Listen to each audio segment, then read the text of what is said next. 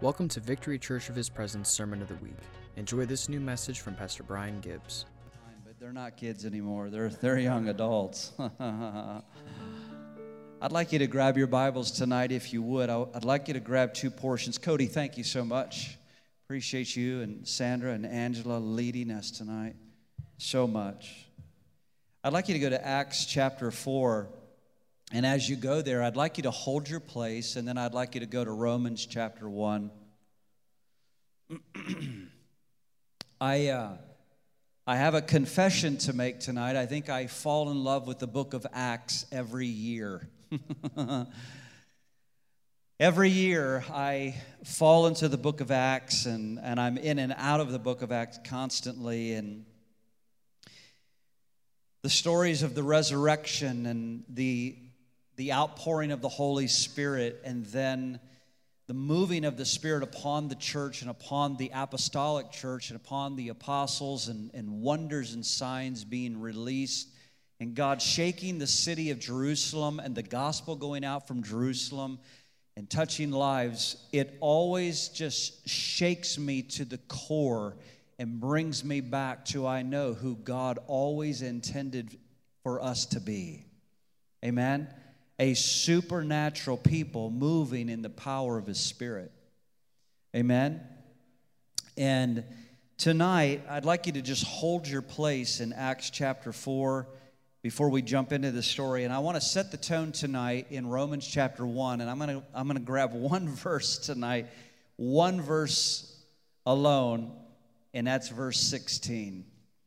Some of you may be very familiar with Romans 1:16, and I actually hope that you are very familiar with Romans 1:16. And I as I turn to this passage, I always have this fond memory of years ago, my wife and I were scheduled to go to São Paulo, Brazil, to minister with some friends, and we had it on the books, and everything was moving forward for this outreach that we were doing, that we were a part of. We were part of a huge crusade, and a friend of mine had called me, and I won't go into all the details, but he invited us to go to Italy with him to minister, and it was over the exact same dates. And I said, wow, I really got to pray about this. We're already scheduled to be in São Paulo, and I really need to hear a word from the Lord. And my friend, as he was like, well, then get a word from the Lord. That's just how he said it. He said, get a word from the Lord. And so I said, okay, I'll do that. And so we hung up, and I went in. I shared with my wife. I said, man, Don called and invited us to Italy, and took her through the whole story. And I said, man, I got to get a word from the Lord. And basically, my wife said the same thing. We'll go get a word from the Lord.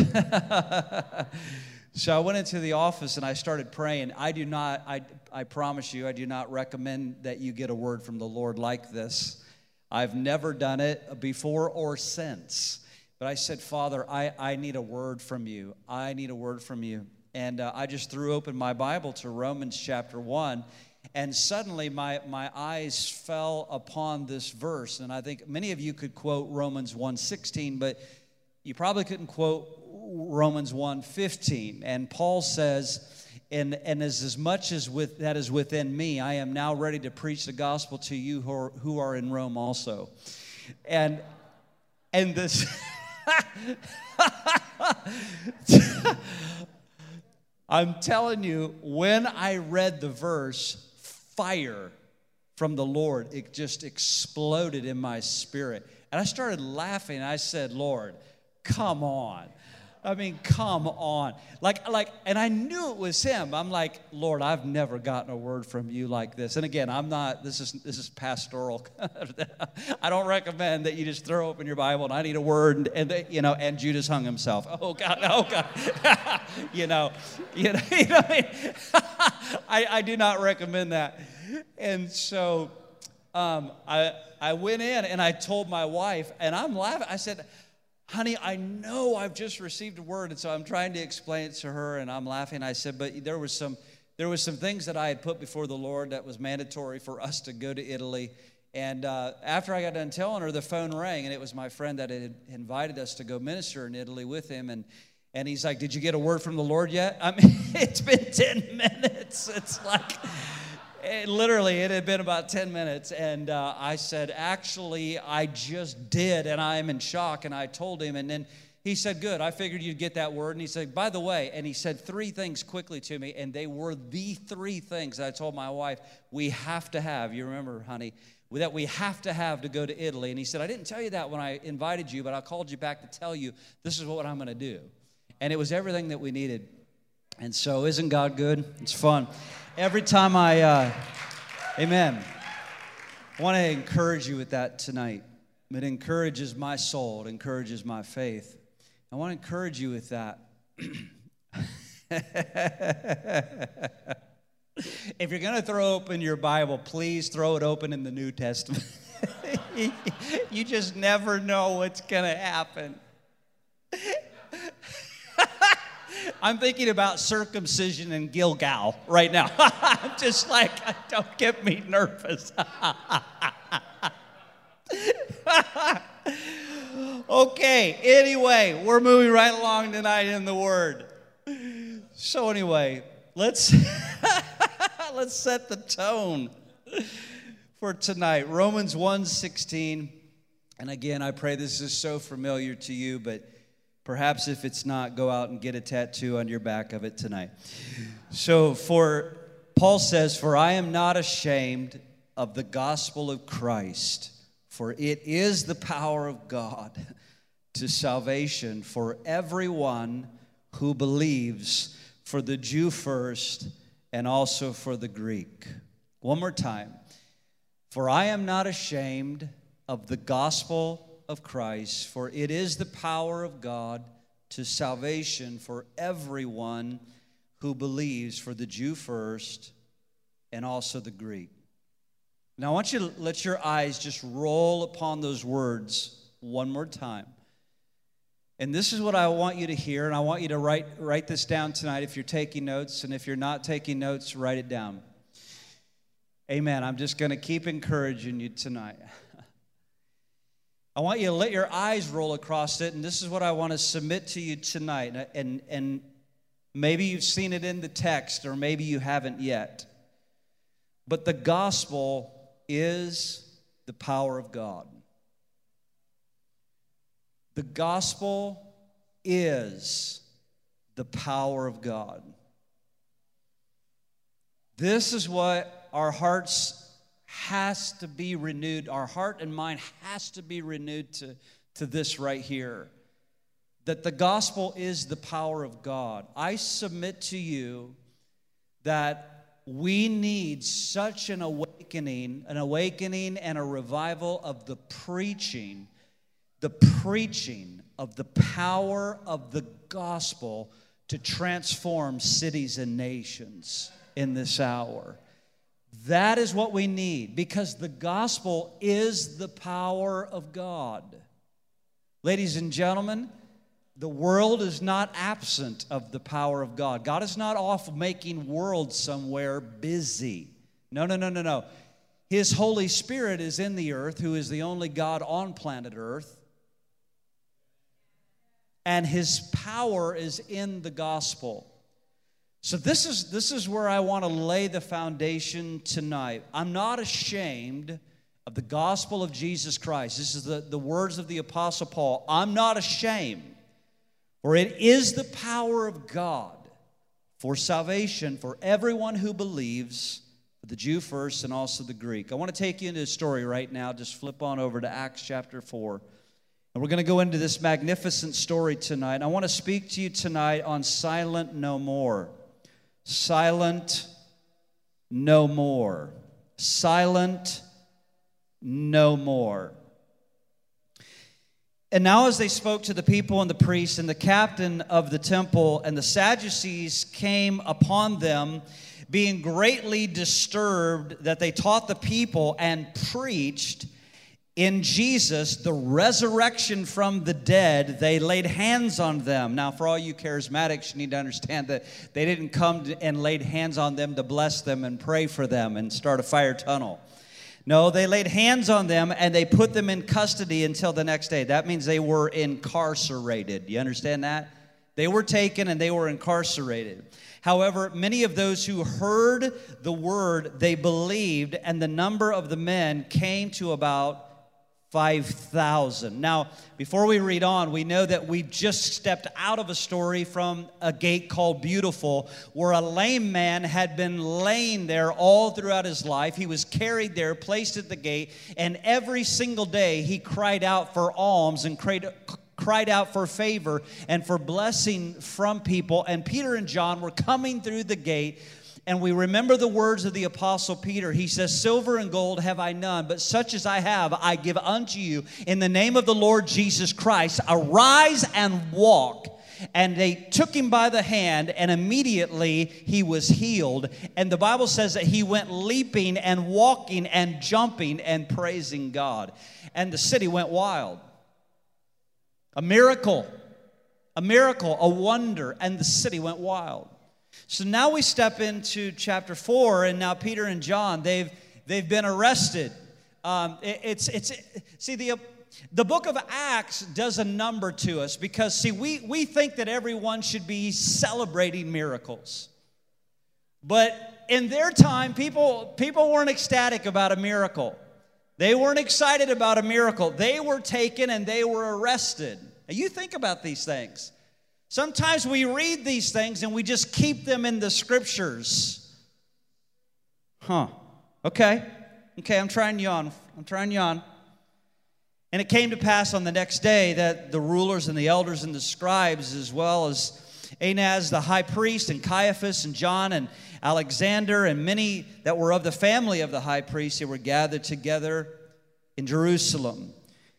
And when they had set them all in the midst, they asked him, "By what power or by what name have you done this?"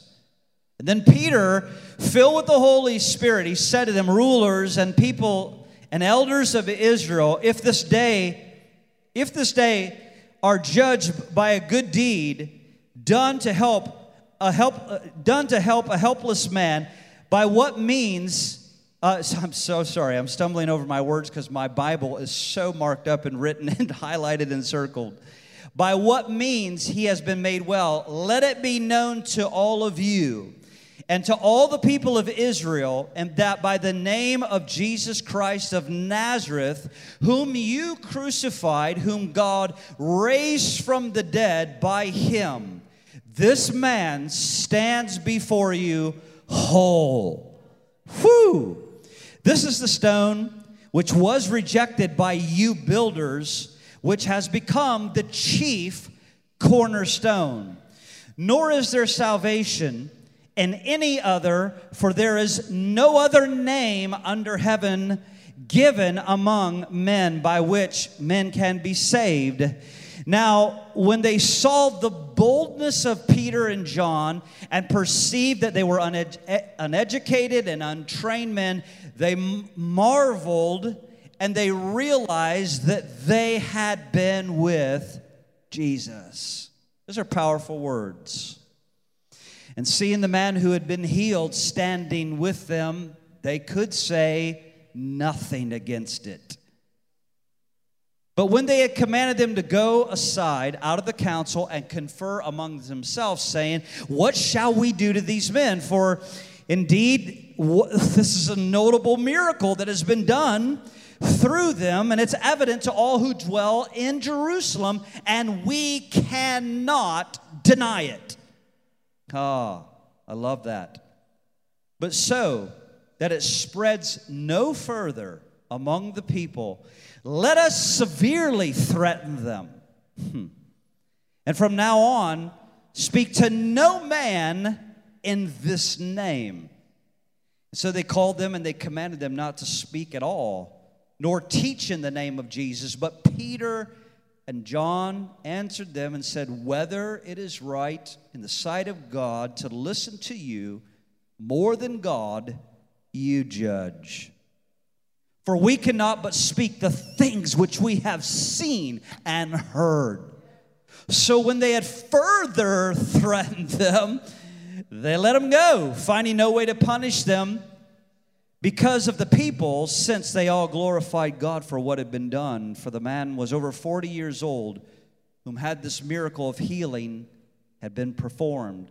And being let go, they went to their companions and reported all that the chief priests and the elders had said to them.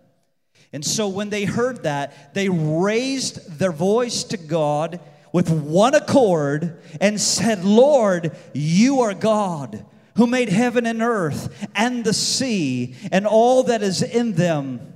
By the mouth of your servant David have said, why did the nations rage and the people plot in vain? And the kings of the earth took their stand, and the rulers were gathered together against the Lord and against his Christ. For truly, against your holy servant Jesus, whom you anointed, both Herod and Pontius Pilate with the Gentiles and the people of Israel were gathered together to do whatever your hand and your purpose determined before to be done. Now, hear this, now, Lord, look on their threats and grant to your servants with all boldness that they may speak your word. With all boldness that they may speak your word by stretching out your hand to heal, that signs and wonders may be done through the name of your holy servant Jesus. Verse 31, are you still with me? Verse 31, and when they had prayed, the place that they were assembled together was shaken. And they were all filled with the Holy Spirit, and they spoke the word with boldness. Glory to God. Isn't this awesome? I love the book of Acts. This is our story. This is our story. This is our family. This is our inheritance. This is our legacy. We are intertwined with this family right here. See, throughout the book of Acts,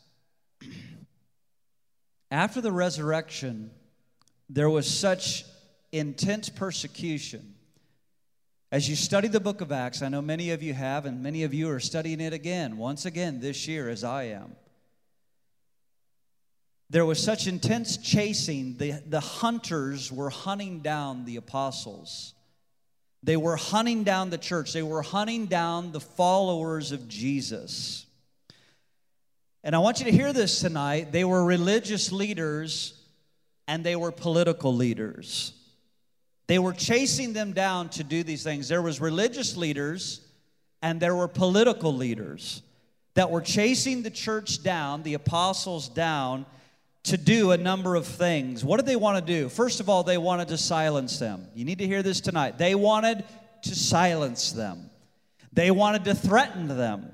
They wanted to imprison them. And many ended up being killed for their faith. Again, I have to insert this in. The gospel is the power of God. Because the gospel was being preached, because the gospel was being decreed and declared, and because signs and wonders were following the preaching of the gospel, because it is a gospel of power and it is the gospel of glory. That when God pours out His Spirit, when the gospel is preached, glory comes upon that word with signs and wonders. And this should be the norm. Amen? But political leaders and religious leaders, they were hunting down the apostles. They were hunting down anyone that was connected to the church that was now emerging because of those who had been with Jesus and had tangibly been with Jesus, had ate with Him, handled Him, sat around, and now their hearts were burning and they were relentless and they were fearless and they were moving now in power. They were being sought out. They wanted to silence them. What did they want to do? They wanted to threaten them. They wanted to imprison them. See, Brent and I have stood in the city of Rome. We've been to the Colosseum, where Nero persecuted the Christians by making a spectacle of them. They took Christian families and they burned them at the stake. Men women, children. They took Christian families and they nailed them to crosses. They tied Christians to chariots, and the chariots went both ways to tear their bodies in two. They took Christians and fed them to lions and beasts to silence them. And according to what we know through history in AD 64, and when you hear that, I want to set that tone, because AD 70, something happened that Jesus prophesied would happen, and that was the destruction of Jerusalem and the destruction of the temple. He said not one stone would be left upon another. He said, but you give me 3 days and it'll rise again. But in AD 70, we know that Jerusalem was ransacked by the Romans. But what was happening in AD 64 at this time was the Christians were growing and growing in the influence of the kingdom within Rome. And Nero gathered them together, and we're told through history that many believed that Nero believed that the Christians were responsible for it. But if you study history, here's the truth. It's not so much that they were charged for burning down the city of Rome. Here's their charge, and this is historically accurate. They were charged with hating the human race.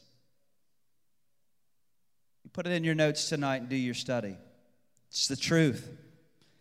They were charged, Christians were charged in Rome for hating the human race. How did that happen? It happened because they were speaking truth, and they were crying out against the sins of Rome. And Rome sought to silence them. Wow. See, the preaching of the gospel is hostile in a sinful environment. Are you with me? The preaching and the declaration of the gospel is hostile in an atmosphere that is full of indulgence and sin and corruption and lawlessness and wickedness. And the moment that you step out to declare the power of the gospel and the power of who Jesus is, you need to understand. You can't get offended with God. You have to understand this is all part of the process, and no one's exempt from it. There is a backlash, and there is a fierce force of backlash that will come against believers who declare the gospel. It's not that you're not nice enough. It's not that you don't have a great personality. It's not that you don't smile enough. It's not that you're not kind enough. No, it is a spirit that comes against the sons and daughters of God when they begin to proclaim it. Are you hearing what I'm saying? We're going to go some places tonight, and I've said this before, and I'm going to say it again tonight, but my goal tonight is not to be provocative, but my goal tonight is to be very open and to be very real. And I do recognize that some of you may be offended at what I say. And I have long ago forgot about the fantasy that everyone's going to like me, everyone's going to applaud me, everyone's going to be my friend, and the world's just going to be great. Are you with me? Even in the church. See, we are in an hour of a cultural avalanche of morality. And the church, the answer is not to bury our head in the sand and act like we're uninformed. Our answer is to take the power of God, which is the gospel, to take the power of God, which is the gospel, and go and set men and women's souls free and loose them from prison bars and chains by declaring the power of the Word of God. When you speak clearly, in love, but in authority, the Word of God, you will break people out of their prisons.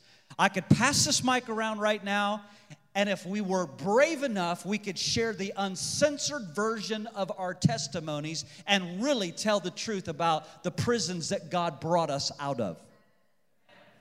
Because there is power in the gospel. We cannot start being bashful and ashamed and backing up, because the world is coming, ladies and gentlemen, at you full force. Are you with me tonight? See, you and I are the church. You and I are the bride of Christ. We are the body of Christ in the earth, and we cannot remain silent in an hour right now in America where hardly anyone can blush over their sins. We cannot be a people who refuse to say what the Word of God says. Ladies and gentlemen, listen, right now, in my estimation, we are in a time of turbulence and persecution in the American church right now. I'm not talking about the world. I'm talking about in America. In my estimation, I think the persecution against the church is somewhere between ankle and knee deep. But I'm going to tell you something. The water is rising. The water is significantly rising. The hostility against Christians, all things that are Christianity, I'm telling you folks, the water of hostility and opposition and persecution against the church, the waters are rising. But what is very sobering to me, remember the good news in the front of this. The gospel is the power of God. Remember this. What concerns me when I sit alone in the privacy of my home and I pray and I speak to God about this hour and this generation and the church in this hour, what shakes me in the core of where I'm at is how weak the church is in waters between ankle to knee deep of backlash and persecution. And we have become afraid of just saying plainly what the Word of God says. We're afraid of it. We're afraid to say that something is sin. I sat with a pastor in this very city a year ago who is no longer in ministry any longer. I sat with him, a pastor in this city, and they were moving into the LGBTQ agenda rapidly, marching into LGBTQ parades and doing all of their stuff. And I went to them, submitted, the Word of God to them with another dear pastor in this city. And I came at them with the Word of God to bring clarity to where they were. And by the end of that meeting, I said to them, and I did not have this written in my journal, it was by the Holy Spirit. I said, I want to ask you, where will you be a year from now? Where will you be a year from now? Will you be, as a church, will you be marrying men to men and women to women? Tell me where you will be a year from now. And here was their answer. They said, we've cut down a whole lot of religious trees in the forest, and if that's a tree that we need to cut down, we will.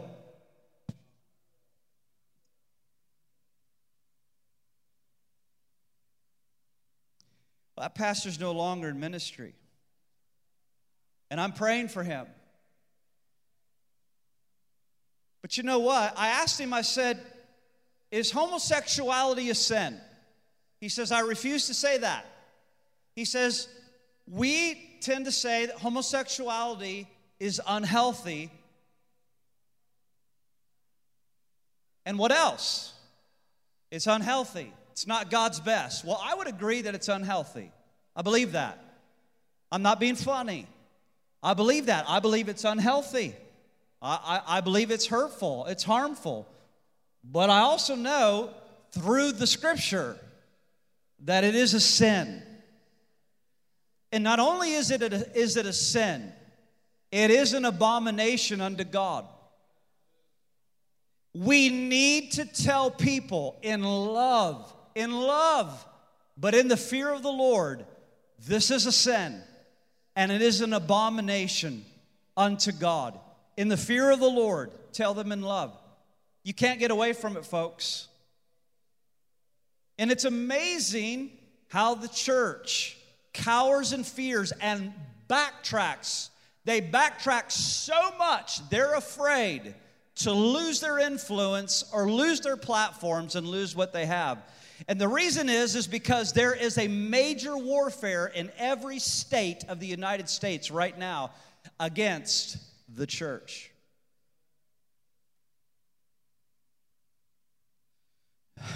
Are you with me tonight? See, I believe that you know that we are in a time in the world where the world is literally demanding compromise. The world is demanding conformity. The world is demanding that you hush. The world is demanding that the church be silent. It's amazing. I mean, Christian owners are fighting just to keep the doors of their businesses alive. This is what has been going on in the last decade throughout your news feed and your newspapers over and over again. Now think about that. If you were a business owner sitting in this room just trying to fight for the life of your business to stay alive and doors open because you are being ambushed by a movement because they demand your conformity and they demand your compromise.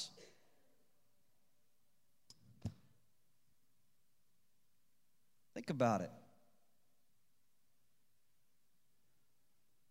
Right now, there are spirits that are demanding nations to bow down to this uncleanness. And what's really freaky is that nations are doing it. Isn't it?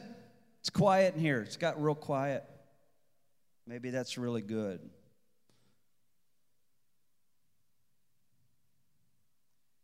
There's a new normal going on in America, but it's not my new normal.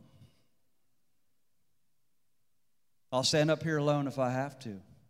It's not my new normal. I refuse this new normal that is aggressively being put against us. I refuse it. I refuse to get acquainted with a culture that is rivaling Sodom and Gomorrah. I refuse it. And America needs to be told. America needs to be told in power and in love that God destroyed that culture of people that were ruthless in their sexuality. And that we are to flee from that level of uncleanness and lust. Are you with me? Soon after my first book was released, Unstoppable and Unquenchable Fire, I was asked to speak at a mega church of many thousand people. And I brought a word forth that day. And I began to speak about the cultural things that we are engaged in right now that God abhors. And I began to speak about how God hates abortion and how God hates homosexuality, destroying the lives of our children and our nation. I remember soon after that being brought into a room and reprimanded for speaking what I spoke to those thousands of people. Reprimanded, and I was told these words. I was told, you are not allowed to talk about abortion and homosexuality from this pulpit because they are political issues. And I want to tell you something, folks. They're not political issues. They are biblical, moral issues that we've got to speak to. We've got to speak to it. And we've got to speak to it properly. Properly. Thank you, Lord. A few months ago, I might have told this story. A few months ago, I had a real prominent pastor in America, very well known, nationally known, internationally actually known. But we were on a private phone call. And he shared with me through tears that he had recently repented to the Lord after 40 years of ministry.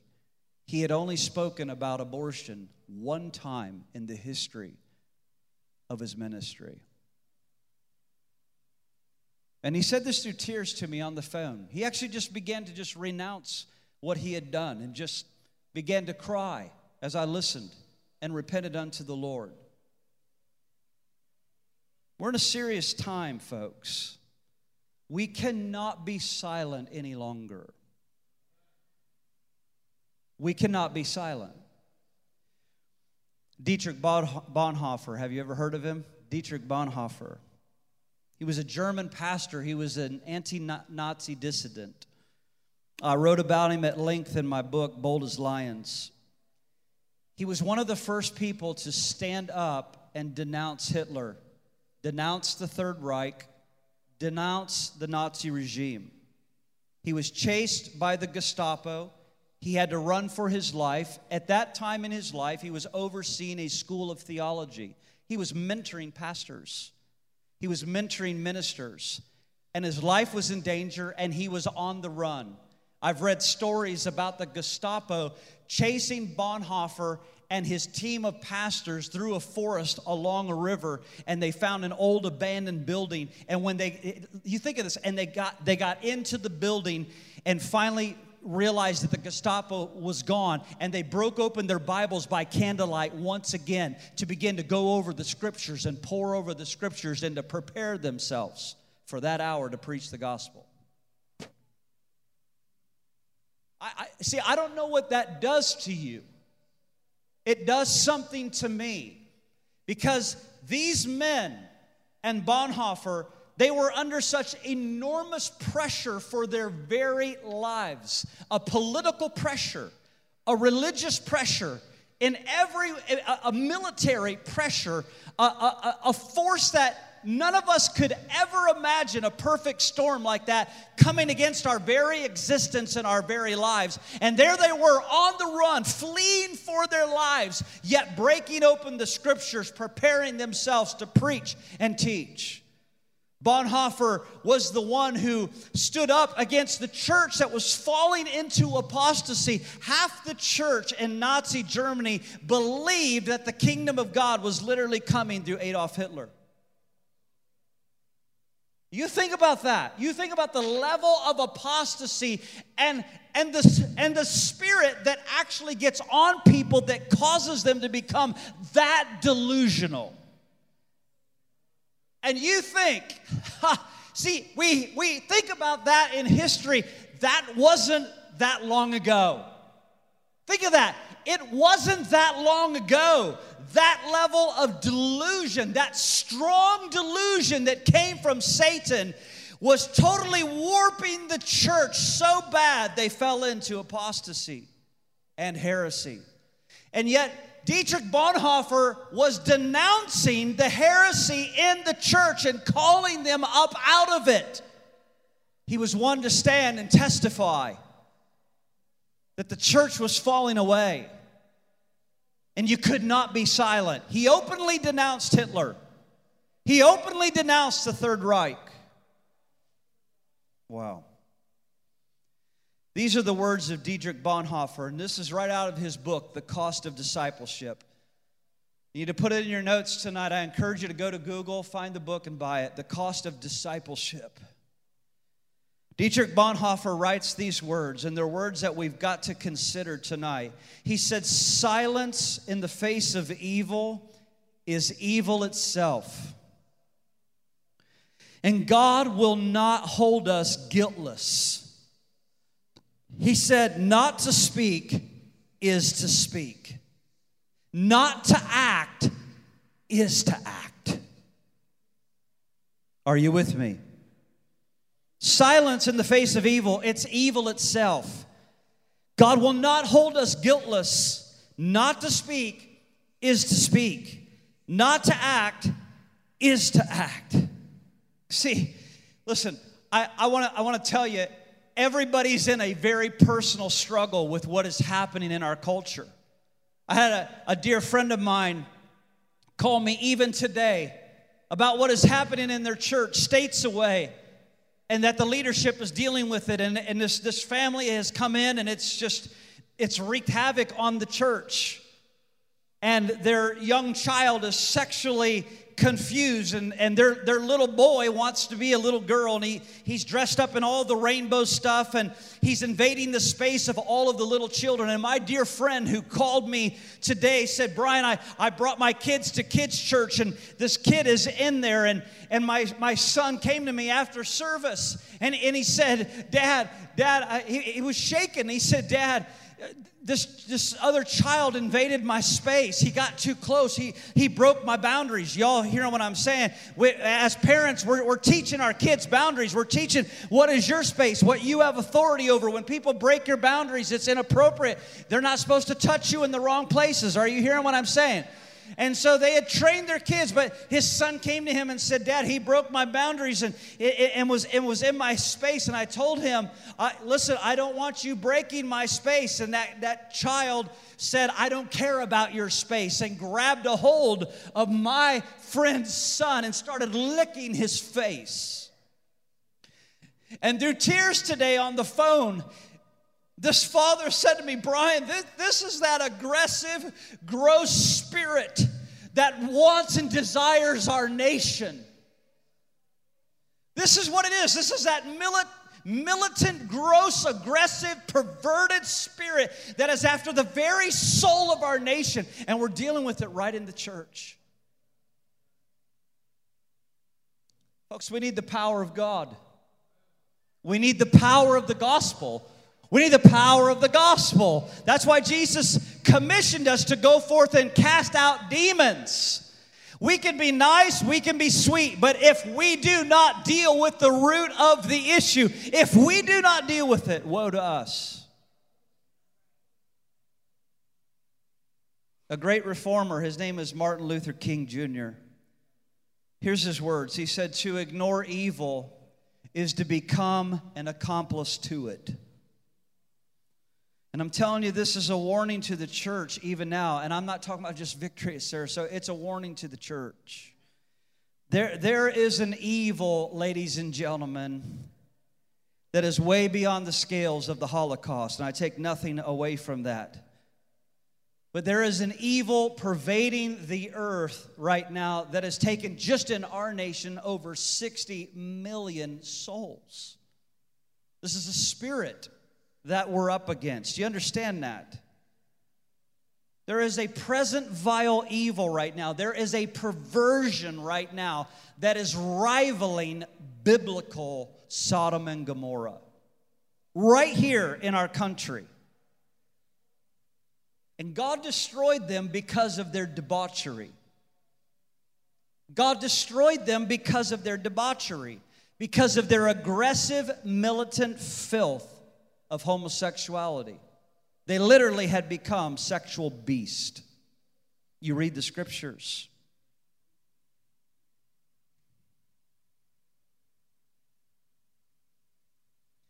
We find ourselves like walking this tightrope. We want to love people, but yet if you don't tell people the truth, you're in a dangerous place. You're in a dangerous place. Oh, how we need the Holy Spirit. Oh, how we need a true outpouring revival in America. In Jeremiah chapter 8, verse 12, Jeremiah says these words. He asked a question. He said, were they ashamed when they committed these abominations? He said, no, they weren't at all ashamed, nor did they even know how to blush. These are powerful words. See, we need an awakening, folks, that will literally awaken the conscience and the soul of a nation. We need a move of the Spirit that will awaken the conscience and the very soul of a nation. In Psalm 119, verse 53, are the scriptures behind me tonight?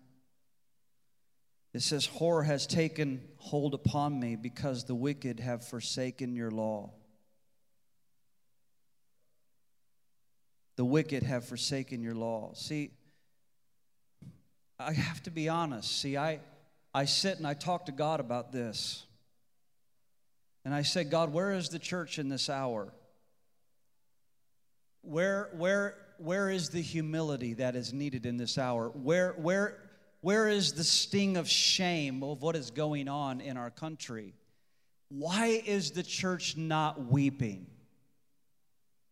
You know, really, this is a real question. This is not to elicit, strong response. I'm asking a real question. Why is the church not weeping? Why is it that altars can barely be packed at an altar call when you call people just to come forward and pray for the country? I mean, I lived through 9/11. I watched it live. I watched the buildings fall down. I watched our church pack out for months and then across the nation. You see what I'm saying? Folks, listen, another crisis ain't going to help us, but an outpouring of the Holy Spirit to wash and cleanse and purify a nation is our only hope. Are we calling on the Lord for forgiveness for our nation? I'm asking real questions. Are we seeking for the presence of God to heal our land? Why aren't we praying?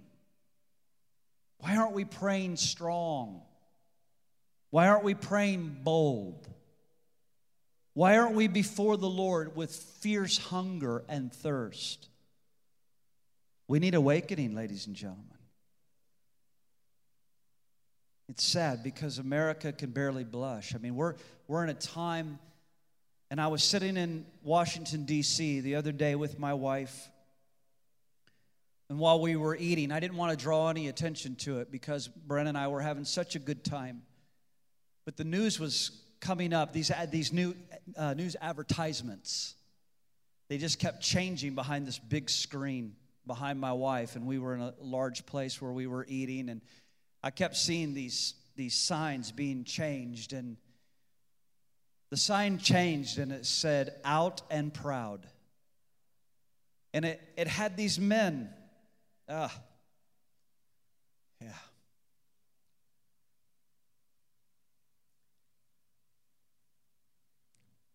See, I'm gripped. I'm gripped with where our nation is going. And I ache on the inside. I hurt on the inside for the church. I hurt on the inside for this nation. And I thank God, where are we going? God, help us. God, help us.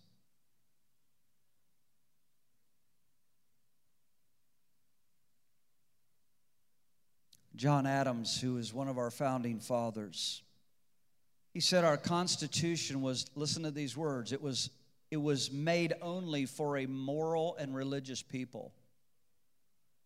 Think of that. Think of that. Our Constitution was only made for a moral and religious people. It is wholly inadequate to govern any others. Do you know why there is such an abomination of an outcry against our Constitution? Well, there it is. It's because we're not a moral people. That's why there is such an upheaval against the Constitution, because America is an immoral people who are celebrating their immorality and their lawlessness and corruption. Folks, the gospel is the power of God. The gospel is the power of God. The gospel has to be thundered throughout this land by churches that are unashamed by pulpits, but it's not just about the pulpits. It has to be the believers and the followers of the Lord Jesus Christ who are not ashamed of the gospel of Jesus Christ, who are not ashamed and will not be silenced. I want to encourage someone in this room. You cannot be ashamed. You cannot be ashamed of the gospel. You cannot be ashamed to stand with Jesus. You cannot be ashamed to stand on the authority of God's word. There are going to come times in your life where you will have to stand alone. And it happens to everyone in here, sir, ma'am. There will come a time where you have to stand alone right there on the Word and say, the Word of God is my final authority, and I stand with God. I will not become complicit. I will not become compliant. I will not compromise. I will not move in this conformity. I am standing here with the Lord.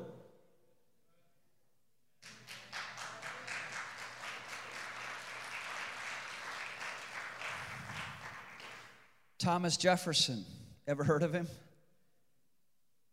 The third U.S. president and the signer of the Declaration of the Independence. Listen to what he warned. He warned this. He said, God who gave us life and liberty, and can the liberties of a nation be thought secure when we have removed the only firm basis? A conviction in the minds of the people that these liberties are a gift from God, that they are not to be violated. They are not to be violated, but with his wrath.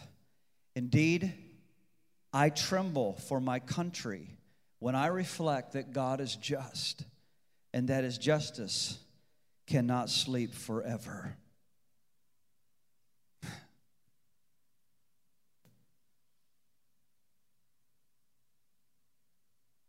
See, we need to drill down deep into the core of where we're really at.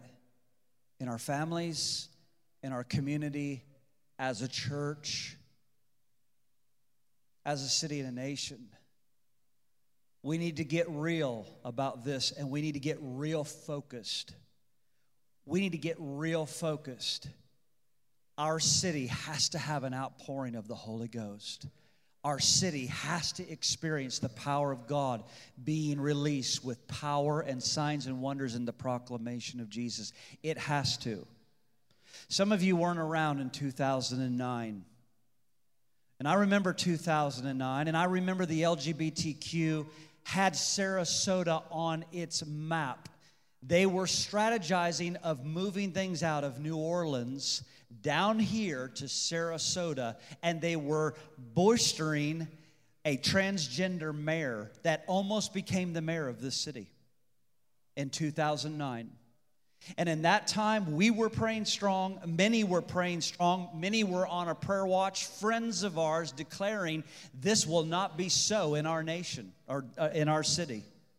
And we prayed it, and we fasted over it, and we prayed, and we spoke it, we declared it, and you know what? The door was shut to that individual. It happened, didn't it, sweetie? And you know what? A lot of the repercussions that could have come to this very city from New Orleans, the door was shut to it.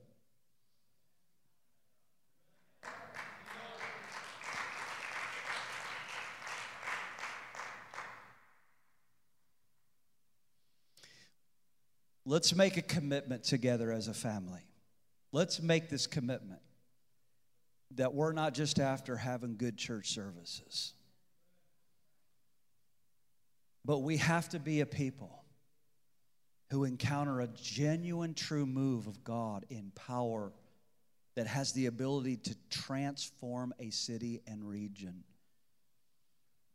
Amen? If I had the time tonight, I would go the distance, but I want to share something out of Ezekiel chapter 22. Ezekiel chapter 22. And you know what, as I think about the prophets, and I think so many of you reached out to me, and many that aren't here tonight reached out to me that were here last week about my message on the prophet Amos last week. But study the prophet Ezekiel, who was a major prophet. Israel was far from God, and they were proud, they were lewd. We know about this in this hour, don't we? They were proud, they were lewd.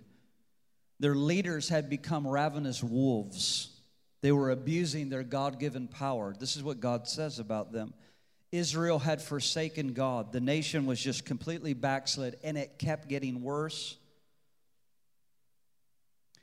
And in Ezekiel 22, I'll just grab this verse right now, but in verse 4, it says that God says, I've made you a reproach unto the heathen and a mocking to all the countries. Here they were, the people of God that was called, marked by God to make a difference in the nations.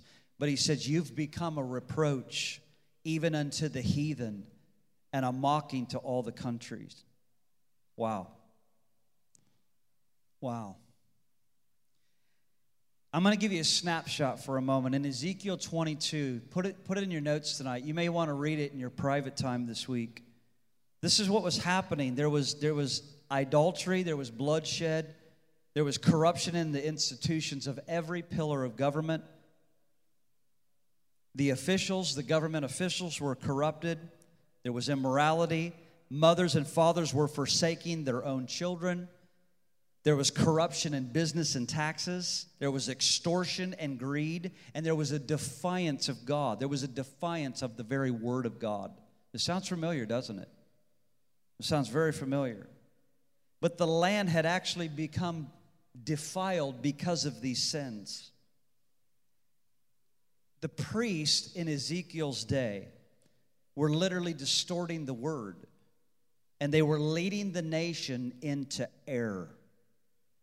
I'm going to say that again. The priests were distorting the word of God, and they were leading the nation into error. I want you to look this way for a second. I have a friend who last year spoke a very bold, and he's known internationally and nationally. If I said his name, of course, everybody in here would say, oh, yeah, I know him. I love him. And I love him too, dearly, dearly. And last year, after speaking boldly concerning where our nation is at, he, a week later, had to backtrack and tell everybody that he was sorry. And he even apologized to the LGBTQ community for not being sensitive to their needs, and that they would retract and remove that video from their church because it offended them. And he went on the record of saying that homosexuality it's unhealthy, but wasn't no longer even to admit it was a sin. I want to tell you something, folks. See, that's a distortion of the Word of God. And when you do that, as a leader, you're leading people into error. That's a scary thing. That's a scary thing. You're leading people into error. God didn't want to send judgment. Do you know that God always does everything He can to avert judgment? He does it in our lives, in all of our lives. And really, that's the power of the gospel too. And that's why He sent Jesus, so He could avert judgment upon the world. God was always trying to avert judgment. And in Ezekiel chapter 22, verse 30, He said, I look for someone who might rebuild the wall of righteousness that guards the land. I searched for someone to stand in the gap in the wall so I wouldn't have to destroy the land, but I found no one. Gosh, that's strong, isn't it? Strong. The prophet Jeremiah, in his time, these are his words. Jeremiah, he says, I run to and fro throughout the streets of Jerusalem, see now and know, and seek in open places if you can find just a man, if there is anyone who executes judgment and seeks the truth, and I will pardon her. And he's speaking of the nation. Listen to that again. If there's anyone who will execute judgment and who seeks the truth, and I will pardon her. See, I don't know if I'm doing a good job tonight, and I don't know if you're with me, but I'm going to tell you something. In this hour, God is seeking a legit church that is seeking what He really desires and what He's looking for. He's looking for a people who is seeking righteousness to be put on display. He is seeking for a people who desire truth and will speak truth, who will speak truth and not back up, but will declare the truth and be willing to pay the price for telling the truth in a hostile environment. Are you with me tonight?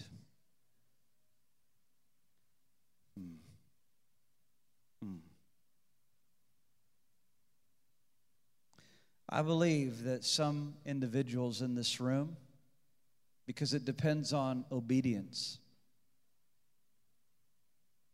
It depends on obedience. I believe some individuals in this room are going to be raised up as mighty messengers and ambassadors for the kingdom of God. Now, where God will take you, if He takes you into schools, if He takes you into families or government, if He takes you into media, if He takes you into the courts, you will be sent to those gateways to shape our culture. The only way to shape this culture is to take the power of the Word of God, said in love. It's not complicated, folks. It's not complicated, and we need to stop making it complicated. We need to take the Word of God and declare it in love, and the power of the Holy Spirit, the anointing of the Holy Ghost will back up your words, and there will be weightiness and authority and power released through your mouth. And it will hit people's life. It'll hit their lives. And at that point, they will only have two choices. They will either defy you or they will bow their knee to the Lord Jesus. There's no other options. There's no other options.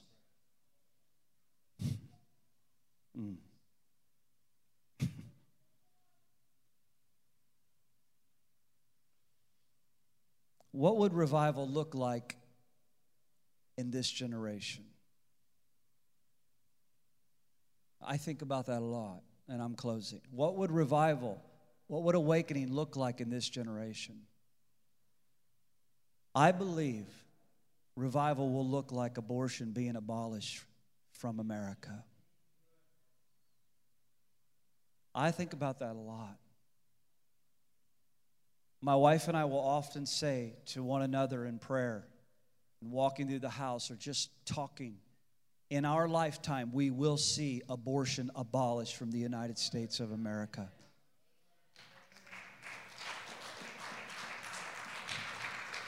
It's our declaration. It's our declaration.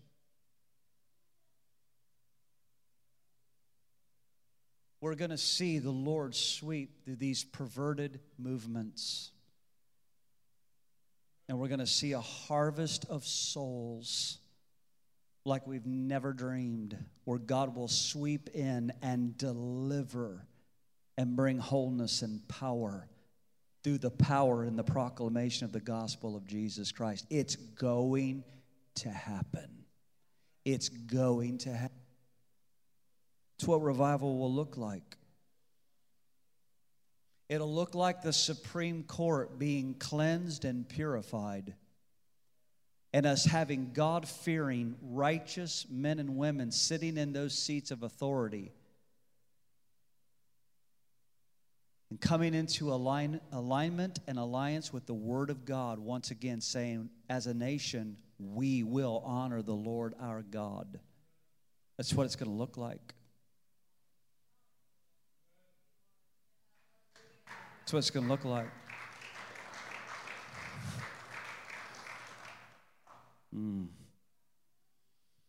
It's going to look like college campuses being reformed from secularism and, dare I say, socialism. We're going to see a move of God on the campuses and the universities of the United States of America. We're going to see it. We're going to see it. We're going to be part of it. You're going to be part of it. You're going to be part of it. we're going to be part of it.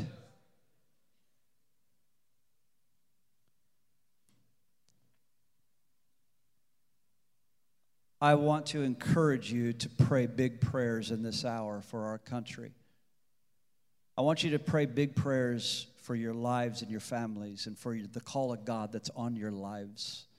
I want you to pray big prayers that God would move in your life in such a way that you would so burn with holy fire in this hour, that you would burn, that you would be pure before God. You would be a pure vessel of holiness, carrying the gospel of power in your soul, in your mouth, in your spirit, that God can raise you up to be a voice and a demonstration of the power of God for this hour, for this generation. See, I'm under a conviction, and here's the conviction. God is counting on you and me. God is counting on us. God is counting on His body. He is counting on His church. He is counting on His bride in this hour. This is our time. This is our generation. As me and Bren were in Washington, D.C., another dear friend of ours was there, Dutch Sheets. And Dutch was before the Lord praying for clear strategy. But he was going specifically because he's under a mandate from a word from God in this hour. We are in a war, but we must win this war. We must.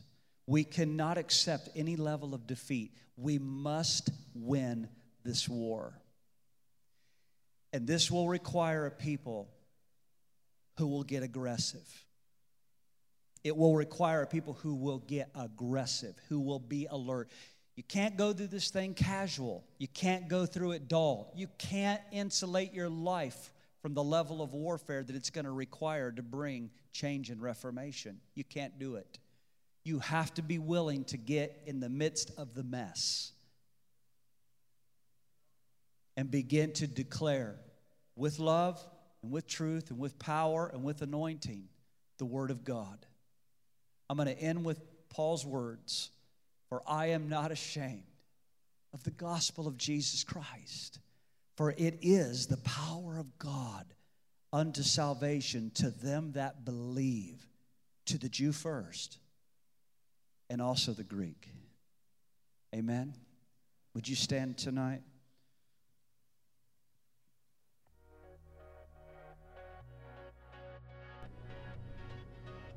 Thank you for listening to Victory Church of His Presence Sermon of the Week. For more information, go to our website at victoryfla.com.